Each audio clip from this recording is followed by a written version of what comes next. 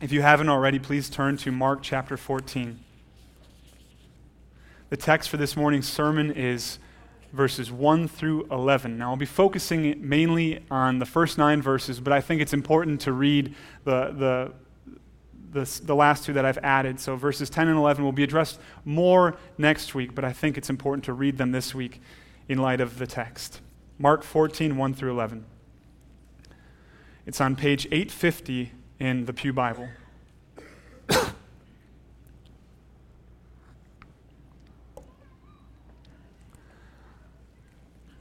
It was now 2 days before the Passover and the Feast of Unleavened Bread, and the chief priests and the scribes were seeking how to arrest him by stealth and kill him. For they said, "Not during the feast, lest there be an uproar from the people." And while he was at Bethany, in the house of Simon the leper, as he was reclining at table, a woman came with an alabaster flask of ointment of pure nard, very costly, and she broke the flask and poured it over his head. There were some who said to themselves indignantly, "Why was the ointment wasted like that? For this ointment could have been sold for more than 300 denarii and given to the poor." And they scolded her. But Jesus said, "Leave her alone. Why do you trouble her? She has done a beautiful thing to me. For you always have the poor with you, and whenever you want, you can do good for them. But you will not always have me. She has done what she could. She has anointed my body beforehand for burial. And truly I say to you, wherever the gospel is proclaimed in the whole world, what she has done will be told in memory of her." Then Judas Iscariot, who was one of the 12, went to the chief priests in order to betray him to them. And when they heard it, they were glad and promised to give him money. And he sought an opportunity to betray him. This is God's word for God's people. May we hear it, believe it, and obey it. Let's pray. God, we ask that your Spirit would cause us to be able to be amazed again by the glories of your Son, Jesus Christ. We just sang in our last worship song that we wanted to see Christ, that we wanted you to show us Christ. And so, Father, we pray that prayer now, show us Christ. For Christ is the answer to our every need, our greatest need. We need Jesus this morning. Believer and non-believer, we need to see him rightly, bigger, more glorious, as he truly is. I pray, Father, for the weary-hearted Christians, those in this place who are pressing on. They're living by grace, which is a wonderful and good thing, trusting in you. I pray, Father, that you would refresh them this morning, that your word would fill their souls, and the truth found in this text would be like fuel for their engine, so that they would press on in the Christian life and glorify you. Father, again, we pray that you would do what only you can do. You would give eyes to the blind. You give ears to the deaf. You would cause dead hearts to beat. That is, that they would behold the glory of Christ and trust in him. We thank you for this morning, this opportunity to be in your word, to encourage one another with the gospel, to look to Christ. We pray that you would do all these things for your glory and because of our great need. In Jesus' name we pray. Amen. How valuable is Jesus? Is he more valuable than all of the gold, silver, bronze, and diamonds in the world? Is he more priceless than the greatest works of art that the world has ever known? Well, if you're a Christian, then you know the answer, and it's a very easy one. Yes, he's more valuable than all of these things because Jesus is of supreme value. That is, no one is more precious than Christ. His value surpasses everyone and everything. Doesn't matter what it is. Jesus is more valuable. I'll ask another question that's similar. How worthy is Christ? Is he worthy of all of your earthly treasures?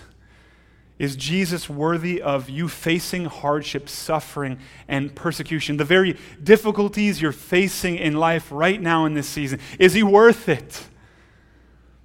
If by grace you have been saved through faith in Jesus Christ, well then you know that Jesus is of incomparable worth. No one and nothing compares to him. Of course, so all these answers, yes, yes, yes. He's worth it, he's more valuable, he is supreme, he is incomparable. Because of his supreme value and his incomparable worth, when someone treasures Jesus, it is not just the right thing to do, though it certainly is that. It is a beautiful thing to do, and that's what we find in this text. Jesus says, those who treasure me do something beautiful. And so this morning, my aim in preaching this text is twofold. First, I want to put before you a little bit about the supreme worth and value of Jesus Christ. If the reality of the glory and the greatness and the surpassing worth could be fit into a scratch and sniff sticker, this morning I'll only be scratching the very corner. But just by scratching the corner, I believe that the aroma for God's people will permeate their souls. And it will be a feast for us, or at least our nostrils. I mean, if I'm sticking with that illustration. There's no way we can bask in the reality of Jesus' worth enough. So this morning, I just want to scratch the surface of his worth. And then also, I want us to look at this woman's beautiful act and see how it serves as a guide for us as Christians to better treasure Jesus Christ, because there's great application to be made. So we're going to look at the worthiness of Christ, and then we're going to look at this woman's act and how it might guide and help us better to treasure Christ, because this is what we were made to do, church. We were made to treasure Christ. This is why it's so beautiful. We are living out not just our created purpose, but the very reason why God has saved us in Christ, so that we would not waste our lives living for the things of this world, but we would waste them, in the best sense of the word waste, for Jesus, because he is worthy of these things. Well, Mark begins in this text by informing us that it was only 2 days before the Passover. The Passover is and was a week-long celebration that begins with the Passover meal and then continues with the Feast of Unleavened Bread. Now, before the birth, death, and resurrection of Jesus, the Passover was the defining moment. It was a remembrance of the defining moment in redemptive history. It was something like Christmas and Good Friday and Easter all wrapped up into one glorious holiday. A celebration instituted by God so that his chosen people would always remember that he alone is their God, that it was God who had redeemed them and rescued them from slavery and bondage in Egypt. And so God was building into his people's calendar, their very celebration and their festivals, the great truth that he alone is God, that he alone saves his people, and his people are to worship him alone. Well, the Passover meal was tied directly to the events surrounding that 10th and final plague of the firstborn. That was when God commanded Israel to slaughter a lamb without blemish and then put the blood on the doorpost and then the lintel above the door. And not only that, but then to gather as households and eat the lamb together. And God said that he would pass over all those houses that had followed his commands, his instructions, to put the blood over the door and on the lintel. But that he would also pour out his judgment on any household that did not have the blood on the door. It was this plague that, after this plague, that Pharaoh finally let God's people go. So in the Passover, you see, God was again building into his people's calendar this truth. A lamb had to die, and they had to be covered by the lamb's blood in order to be saved and freed. And it's a truth that clearly points right to Jesus. Right to Jesus. This is a gospel reality. Jesus is that lamb. Then Mark also tells us that the chief priests and the scribes were plotting a way to secretly arrest and then kill Jesus. And their desire was this. They knew all these people were clearly, obviously, coming into Jerusalem to celebrate the Passover. That's where the Passover was to be celebrated. And there would be people from Galilee, those rowdy Galileans, those zealots were coming in, and they had no intention of arresting Jesus and killing him during the Passover. That would, in their minds, probably start a riot. They had no desire to do that. So their desire was kind of just to ride it out. They had dealt with Jesus up until this point, and so they could, in their minds, just ride this out, and then sometime after the Passover, they would have Jesus arrested and then work hard to destroy him, which they had been planning to do for so long. Earlier on in Mark, we see them plotting and planning to destroy him. And yet, despite the religious leaders' wicked plans to kill Jesus sometime after the Passover, God had other plans. So we make plans, and then in God's providence, he changes things. He works his own plan out in his providence. And so during the Passover, only 2 days later, the Lord Jesus Christ, the very time that the religious leaders said, let's not do it then, that very time, Jesus, our Lord and Savior, would be nailed to the cross where he would hang and then die to pay for our sins.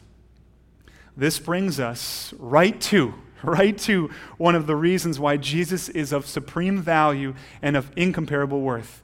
He is the one that John proclaimed that truth over. Behold, the Lamb of God who takes away the sins of the world. He is the great and final Passover lamb. He's the one that every other Passover lamb that was ever slaughtered was pointing to. He's the end of the Passover lambs because he is the true and final Passover lamb. He's the one who died so that we who have sinned and fallen short of the glory of God would be saved from eternal death and freed from slavery to sin. Oh, how we hate sin, don't we, church? And not just other people's sin, but our own sin. My boys have been singing this song from a kid's CD, and it talks about sin, how sin is the scariest. It's the worst. And they often quote it to one another when one of their brothers is sinning against them, and it comes out then. It seldom happens that they sing that song when they're the ones sinning, and so then we try to sing it to them. It kind of works out like this. I'll take whatever I can get. Some good theology coming out of my young boys' mouths. They're singing it. It's good. But this is the reality that they're singing, and we believe sin destroys. And yet, here we're reminded in this reflection on the plotting and the scheming of the religious leaders that the Lamb of God, Jesus Christ, came so that we would be redeemed and we would be freed, not ultimately simply from some physical slavery, but from spiritual slavery to sin, so that which destroys us would be put away with ultimately, and we would be free to treasure Christ. Because what does sin ultimately do? It's rejecting, ignoring God and the world that he created, and us not functioning and living the way that we're called to live as Christians. Sin keeps us from treasuring Christ. And Jesus died so that we could be freed from wasting our lives sinning. It is his precious blood that has ransomed us, as Peter writes in 1 Peter 1, 18 and 19. Knowing that you are ransomed from the futile ways inherited from your forefathers, not with perishable things such as silver or gold, but with the precious blood of Christ, like that of a lamb without blemish or spot. It's his precious blood that has ransomed us, church. So Jesus is of supreme value and incomparable worth because he is that lamb. Later on in Revelation 5, we read this description about Jesus, and it's so good. I love the pictures, the descriptions that we find in Revelation of who God is and who Christ is, and here's one of them. Then I looked, and I heard around the throne and the living creatures and the elders the voice of many angels, numbering myriads of myriads and thousands of thousands, saying with a loud voice, "Worthy is the Lamb who was slain to receive power and wealth and wisdom and might and honor and glory and blessing." And I heard every creature in heaven and on earth and under the earth and in the sea and all that is in them saying, "To him who sits on the throne and to the Lamb be blessing and honor and glory and might forever and ever." And the four living creatures said, "Amen." And the elders fell down and worshiped. Do you see that? Every single created being is crying out, "He's awesome. He's worthy to be praised, the Lamb that was slain." The picture is huge. And it helps us to have a right view, a focus, because, and I say this often because it's the reality, there's so many shiny things in this world, and they're lesser things. They're technology, their money, their houses, their stuff, that somehow can get into our minds and make their way down to our hearts, and they become these things that like grip onto our hearts and keep us from treasuring Christ. And then we read a passage like this, and then whatever it is that is keeping us from treasuring Christ pales in comparison to the glory of Jesus. To him who sits on the throne and to the Lamb be blessing and honor and glory and might forever and ever. And the four living creatures said, "Amen." And the elders fell down and worshiped. That's to be our focus, and we've got to come back to this. We've got to remember texts like this. We've got to memorize texts like this so that as shiny things come, and they will, and our flesh and the world and Satan will put them right before us, we'll be prone to wander, as we sang, we need that reminder of the glory of Christ, his worthiness, that he is supreme in value, incomparable in worth. Well, Mark breaks from filling us in on the plot to arrest and kill Jesus, which he's going to pick up in verse 10, to tell us about an event that took place earlier that week. Now, we know that this event that we find in verses 3 through 9 took place earlier because John 12, 1 through 11, which records the same event, some different details, but the same event, tells us that it took place 6 days before the Passover. So this is something like a divinely placed flashback. The Holy Spirit is causing Mark to make a sandwich. That's what the theologians call this. There's this description of the plot that the Sanhedrin have hatched to arrest and kill Jesus. And then there's this account, and then at the end there's another account of somebody devaluing Jesus. And so the Holy Spirit led Mark to put this in between so that in the midst of all this devaluing of Christ, all this misunderstanding, this minimizing the glory and greatness of Jesus done by the Sanhedrin and Judas, who's going to sell Jesus. Rather than sell everything and follow Jesus, he's going to sell Jesus for more earthly treasures. Right in the middle of that smack dab, it's cut in half, and there's a story of glorious worship so that I believe God's people would be stirred, and there'd be this contrast for us to see. And we're told that Jesus was in Simon's home in Bethany, having this meal, when a woman with an alabaster flask filled with an expensive ointment, pure nard, interrupted the meal. Now, what is nard? Now, for some of us, like in my generation, that's kind of like a slang term, that like nard dog or something. What is nard? For us, we don't have any context for this. Who cares, nard? It just sounds like a weird word. It sounds like something you don't want poured on you, I think, in our culture. But it's actually a lot better than it sounds. It's a sweet-smelling, fragrant oil. It's a first-century perfume made from a rare plant, which made it extremely expensive. And we're told that this flask that was full of nard is no joke. It was worth more than 300 denarii, meaning that for an average laborer, this would have been a year's salary right here that Mary is holding in her hands. And then we'll talk about what she does with it, but just think about it. She's holding a year's worth of salary. Now think about you and your salary. A year's worth of your salary being held in her hands. Now, the truth is that at this time in history, women could not make much, if any, money. Very, very few women had access to money. So what this probably and most likely is this is a family heirloom. This is owned by the family. This is something that somehow has been passed along. This is precious, expensive to the family. That's what this is, a treasure that's been passed down, likely to be sold in a family emergency. Something drastic happens and they need to get access. This is kind of like a savings fund. Think about your own precious family heirlooms if you have any. Think about how important they are to you. That's what she's holding in this flask, this all-important, expensive jar of nard. Now, Mark does not give us the name of the woman, but here again, John's gospel is very helpful, telling us that this woman is Mary, and not Mary Magdalene, which throughout church history some have assumed or somehow come to the conclusion of.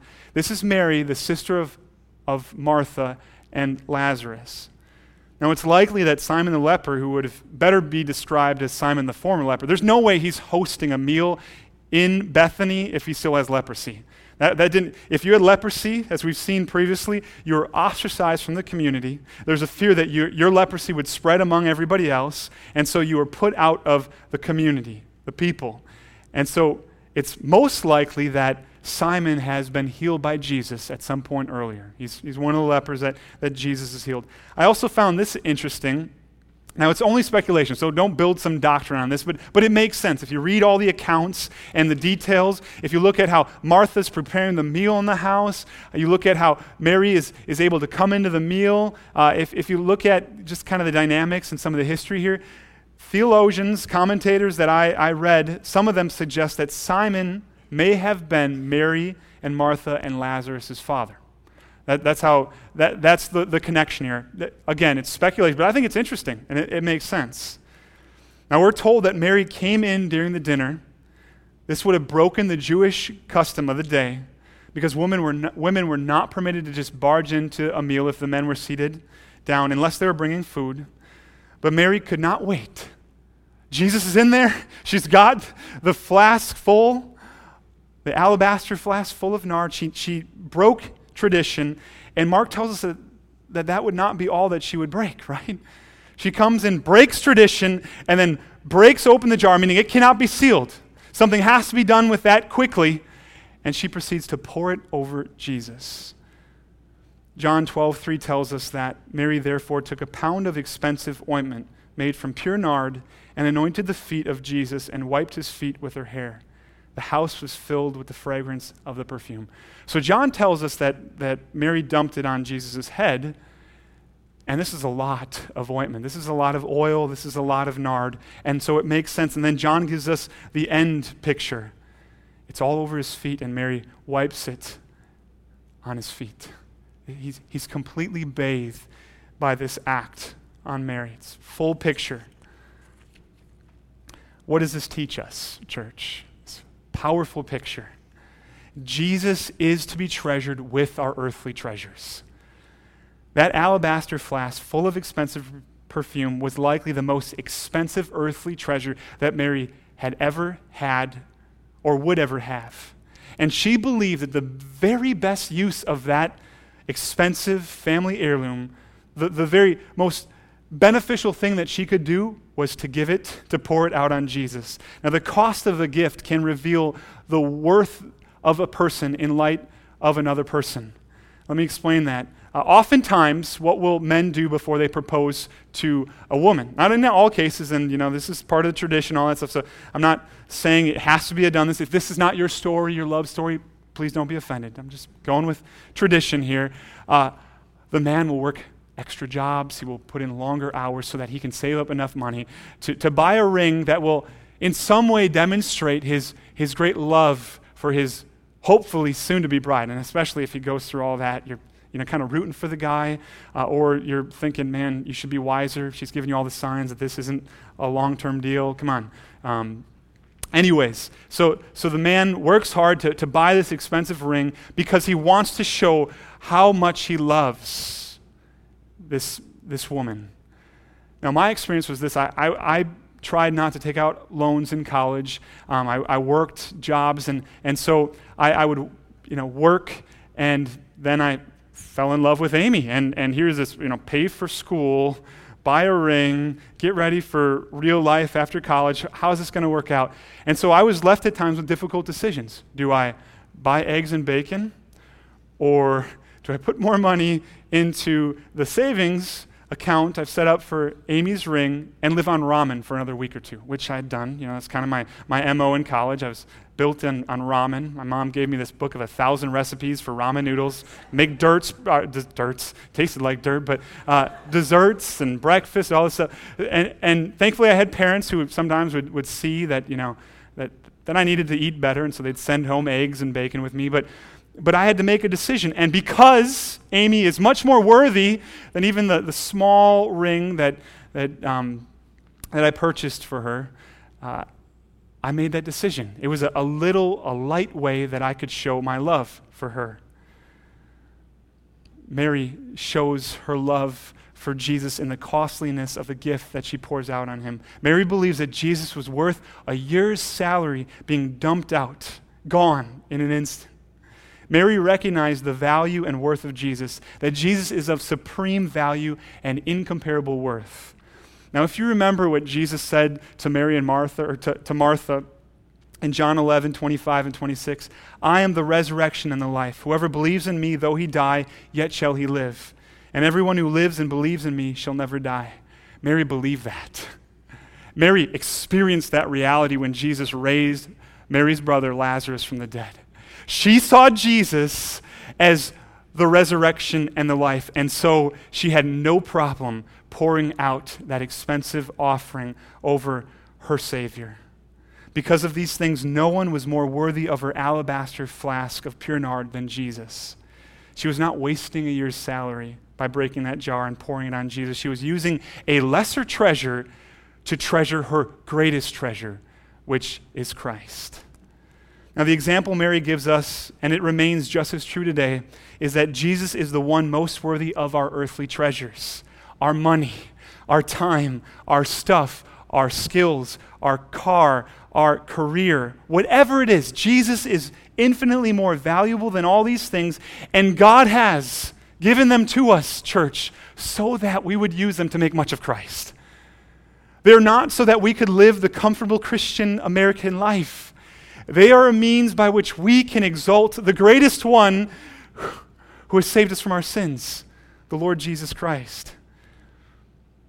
So how do we do it, practically speaking? I don't think it's going to be the exact same way that Mary does in this text. I would encourage you not to do it the exact same way. Is there a time for you to go to Macy's and avoid all the sprays and the people that are going to try and put on all that stuff and just grab a bottle of some expensive thing and dump it out on the ground? I don't think so. Maybe you want to talk to me after that and how that could be. I want to try and give you some practical ways that I think we as Christians can use our earthly treasures to treasure Christ. We could come up with a huge list. I just want to put before you a few. If you have a house, do not see it as your castle. See it as a means by which a precious gift or apartment or a place to live, a gift that God has given to you, not only so that you could have care and comfort, but so that you could open it up and show hospitality. Invite other people into your home to share a meal. Even if you can't cook, I know some of you are like, well, I can't cook. God has allowed humanity to invent this wonderful invention called the crock pot. You just throw it in, and if I believed in magic, I'd call it magical. You throw it in, you put some good stuff in there. I mean, even you vegetarians have your recipes. You can make soy taste like chicken and all that stuff. You throw it in there. Carrots and good stuff. Seasoning, some sriracha. You just put it in there. Hit the button, and 6-8 hours later, this wonderful thing is popping out, and you can put it in bowls and sit down and talk about Jesus in your home at the table with these people that you're getting to know. Open your home. Christians, in America, we have become so comfortable. We have made the home our castle when it should be an open place for neighbors to come over. People to come in. Again, remember, if you plan it 15 minutes before, don't get there early because we're cleaning our house last minute before you come over. But we want the crock pot to get its use. We want people to come into our home. We want the Bible to be open. We want people to talk about Jesus. We want non-Christians to be invited over. That's the picture that we should have of our home. It's not our castle. It's a tool to use for God's glory. Take it a step further.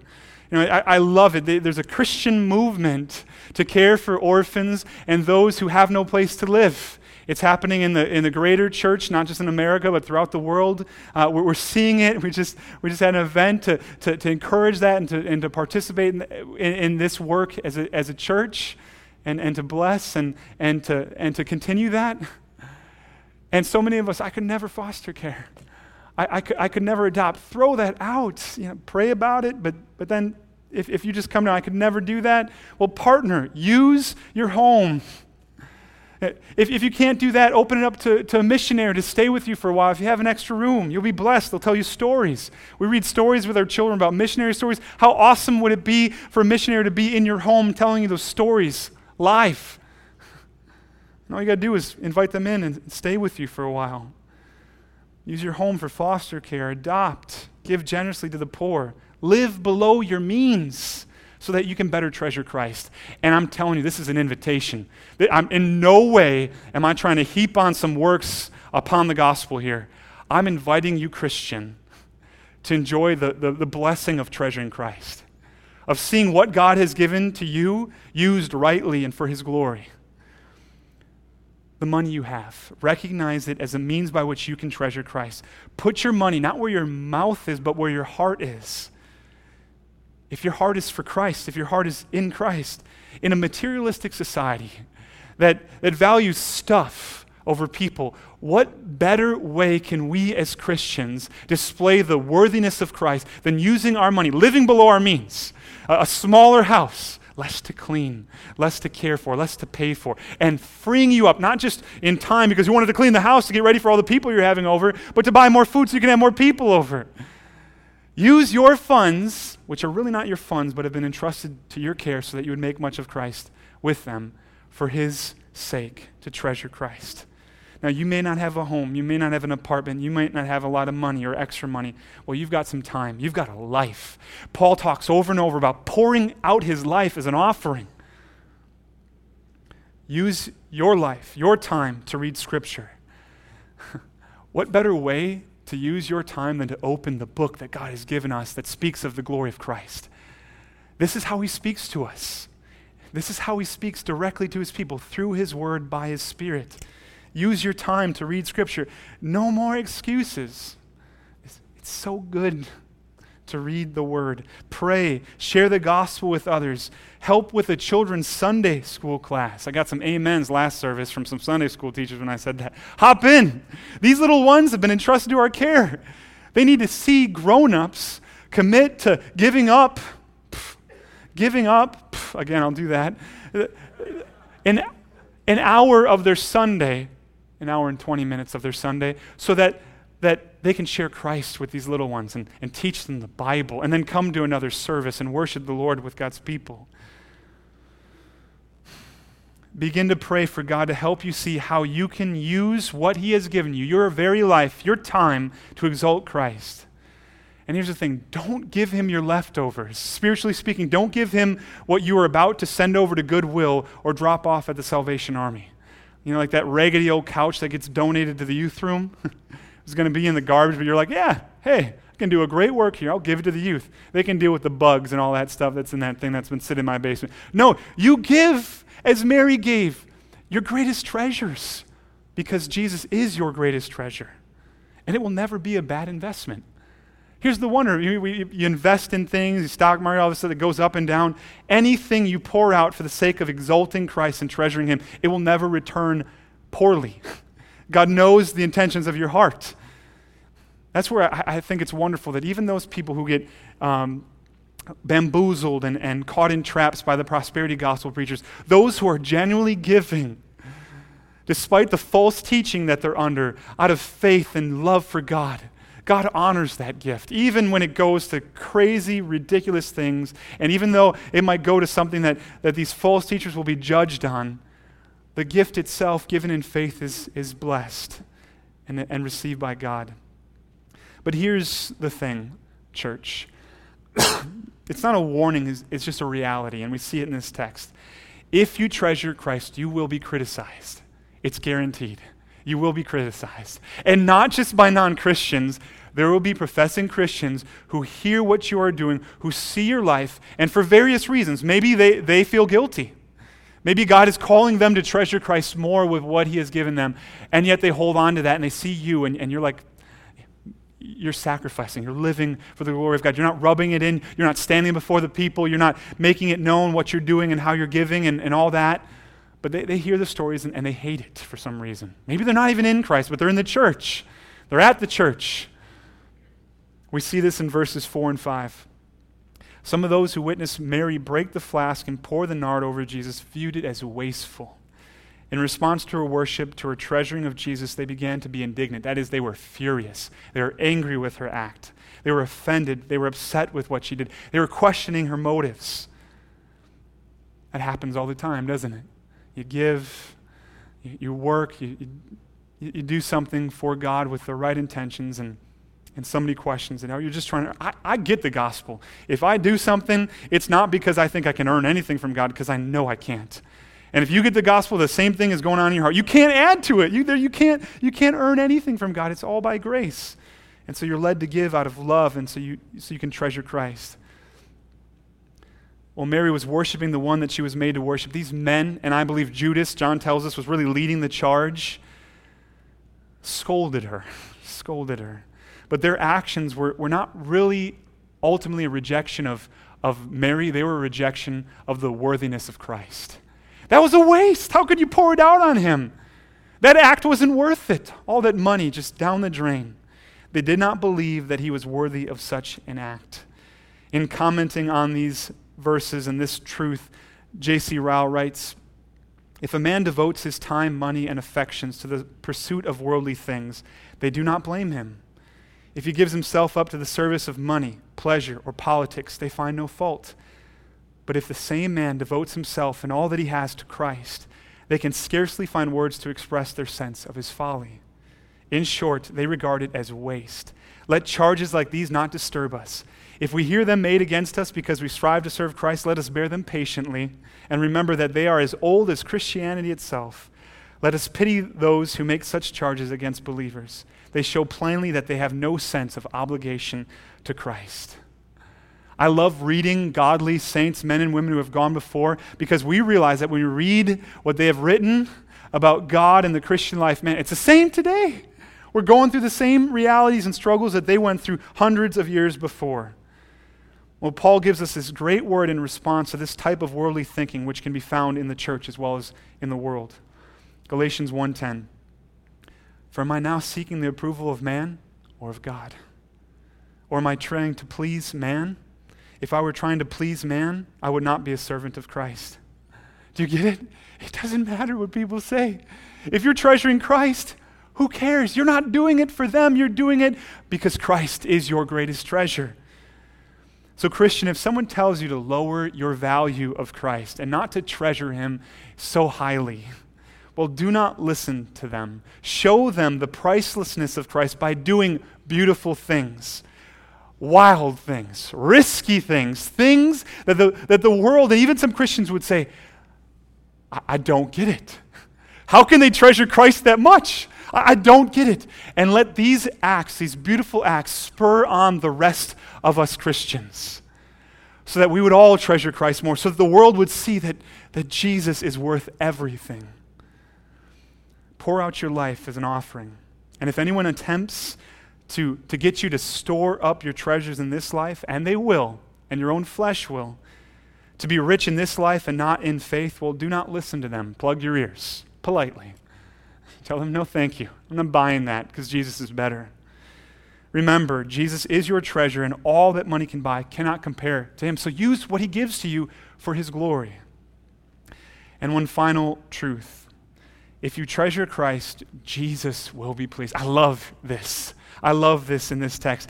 If you treasure Christ, Jesus will be pleased. Is this not the desire of your heart, Christian? Don't you want to please your Lord and Savior? Look at what Jesus says in response to the criticism being thrown at Mary. Look at what he says in verse 6 and on. "Leave her alone. Why do you trouble her? She has done a beautiful thing to me. For you always have the poor with you, and whenever you want, you can do good for them. But you will not always have me. She has done what she could. She has anointed my body beforehand for burial. And truly I say to you, wherever the gospel is proclaimed in the whole world, what she has done will be told in memory of her."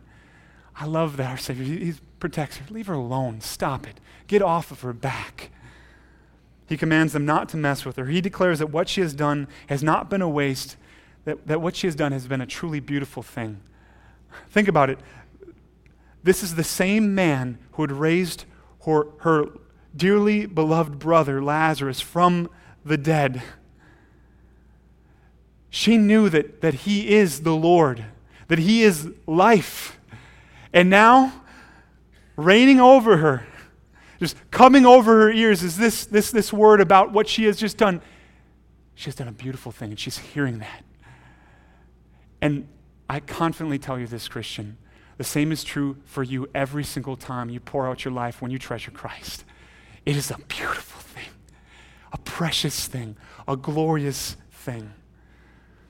Now, it is possible to misread verse 7 and think that Jesus is dismissing the needs of the poor, and that's not at all what he's saying. We should give to the poor. Jesus taught that, and he lived that reality. What he's saying here is that the reason why her act is not a waste, why it wouldn't have been better to sell that flask and give the proceeds to the poor, is that there will always be poor. There will always be poor. But soon, and the window is closing. It's getting smaller and smaller before he's going to the cross. Before someone can do the very thing that Mary does in this passage. A unique thing that's going to prepare him for burial. That window is closing and closing. And the expectation here is that the poor will always be with you. It's kind of like this. Christians are expected to be with the poor always. And here is a moment when Mary can use this treasure, this passing moment, this window is closing, to anoint, to pour it out on, to bless Jesus, rightly acknowledging his worth. Jesus is God, and the first commandment is that we should love the Lord our God with all of our heart, mind, soul, and strength. And Mary is doing that here. Jesus is saying that he is first. He is of greatest importance. As one commentator puts it, we are to care for the poor, but we are to worship the Savior. And that is what she is doing. That's what she is worshiping the Savior rightly. So friend, if you understand your need for Christ, if you know the seriousness of your sin and that Christ alone can save you, that Jesus, the Lamb of God, died in your place, that he is the resurrection and the life, then what treasure do you have that is too expensive to throw at the feet of Jesus and exalt Christ with it? What treasure would you be wasting if you used it on Christ? If you have seen the glory of God in the face of Jesus Christ, the question will not be, am I doing too much for myself? You'll never ask that. Am I doing too much? Is all this that I'm doing for Jesus, trying to treasure him and show his surpassing worth before a dying world that worships stuff and other people and things? No, instead, your concern will be, am I making too much of money? Am I making too much of my career, of sports, or of politics? Am I living for myself, wasting my life? You will not be afraid of doing too much for Christ because you know full well that Jesus is worth more than everything earthly that you have. You will agree in heart with Paul's words in Philippians 3, 7, and 8. But whatever gain I had, I counted as loss for the sake of Christ. Indeed, I count everything as loss because of the surpassing worth of knowing Christ Jesus my Lord. Why? Paul gives this answer in verse 9. It is that only by being found in Christ can he be righteous before God. He knows that. He believes the gospel. It's only in Christ that I can be declared righteous before a holy God. And so what can I not give? I want to give everything. He pours out his life. Paul dies. He gives up his life because Christ is worthy of his life. In response to the worth of Jesus, Mary's heart was full of thankfulness, and that's why she joyously did this beautiful thing that demonstrated that her greatest treasure is Jesus Christ. Mary loved Jesus, and because of her love, she treasured Jesus Christ. May the same be true of you and I, church. May we be remembered like Mary for treasuring Christ. Let's pray. O God in heaven, who is worthy to be praised and worshiped, we pray that you would release our grips from the shiny things of this world so that we can better fully grab hold of the treasure that is your Son, Jesus Christ. Father, you know the secret idols that our hearts are tempted by, whatever they might be, some of them so foolish and some of them so strong and some of them so wicked, and ultimately all of them terrible in the sight of the glory of Christ. And I pray that you would help us be released from the shackles of these idols so that we would glorify Christ, that we would treasure Christ, that we would do more and more and more, not to earn anything from you because we know that we cannot, but because of the grace, the lavish love that you had poured out on us in Christ. Father, may Christ be most precious to us, your people. In Jesus' name we pray. Amen.